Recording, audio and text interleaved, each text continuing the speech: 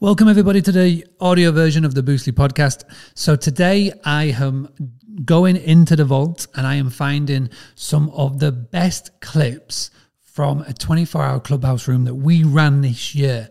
It was an amazing experience to be part of, to host it, to admin it, and to grab friends and peers from the industry into one room on the leading audio app and help hosts all over the world. We had a lot of fun. We touched every single corner of the globe, and what I wanted to do is be able to put it together, find the best bits and put it into the Daily Boost podcast. So I hope you enjoy. The section is not going to be more than 10 minutes, but it's going to feature a part of the 24-hour room that resonated the most with me. So thank you for tuning in, and I will be back tomorrow with another podcast episode. Right now, though, let's jump into that clubhouse room. How do you personally see Clubhouse going? Same question to you. Over the course of the next 6 months, how in 6 months time, end of 2021, how do you see it? Will you be using it as much, and how do you see it evolving? Yeah, great, really good question. And I kind of echo what Dave's saying there, really, in terms of for me, I've found Clubhouse brilliant for creating relationships and new contacts, and you never know where that can lead, because one thing that I've really learned is the more you put yourself out there, the more opportunities that come. And for an app like this, where you can literally go into a room, raise a hand and go and talk to people with all different interests and with different sets of skills and different knowledge, the way I see it really developing is to become super niche. So, for instance, I know we had Luca on earlier on, and for me, I've been reading books recently about NFTs and just doing a bit of research in that. And I think what you can do in Clubhouse, where you can't do it in many places. Yes, on Facebook you can join Facebook groups, but there tends to be a lot of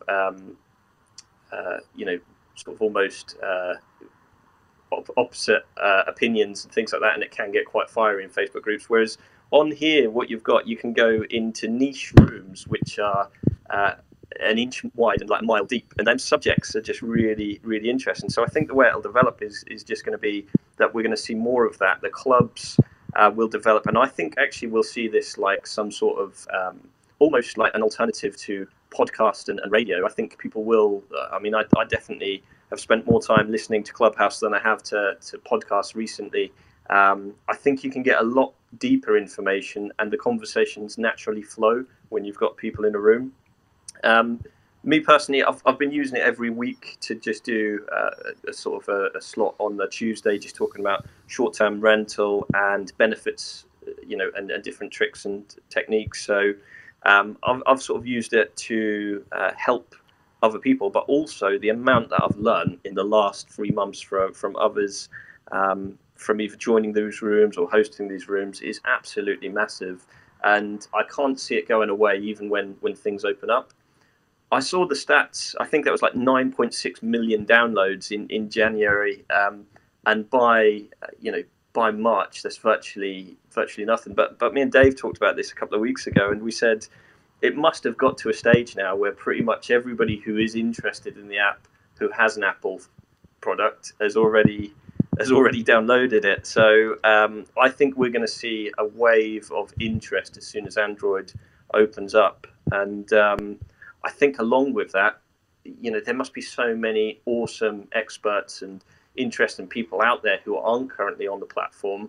I think that's just going to breathe some new life into it. So, and to answer your question about whether I see short-term rental operators being able to use it, the only way I could see that really working is if in some of these rooms where we've talked about it briefly today about where we'd like to travel to, and that the way that I think people could use it to attract guests is in the way that when we're talking about our passions, people are attracted to that.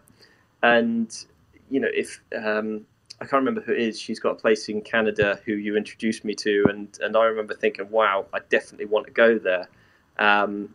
there's some awesome people on here who talk about, I mean, even we're just talking about the Swiss Alps, and instantly that makes me go, yeah, I'd love to go and do that.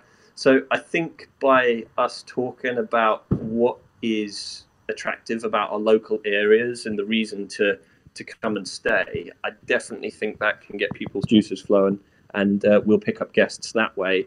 How we measure the conversion, I think, is going to be difficult, and I look forward to seeing that develop.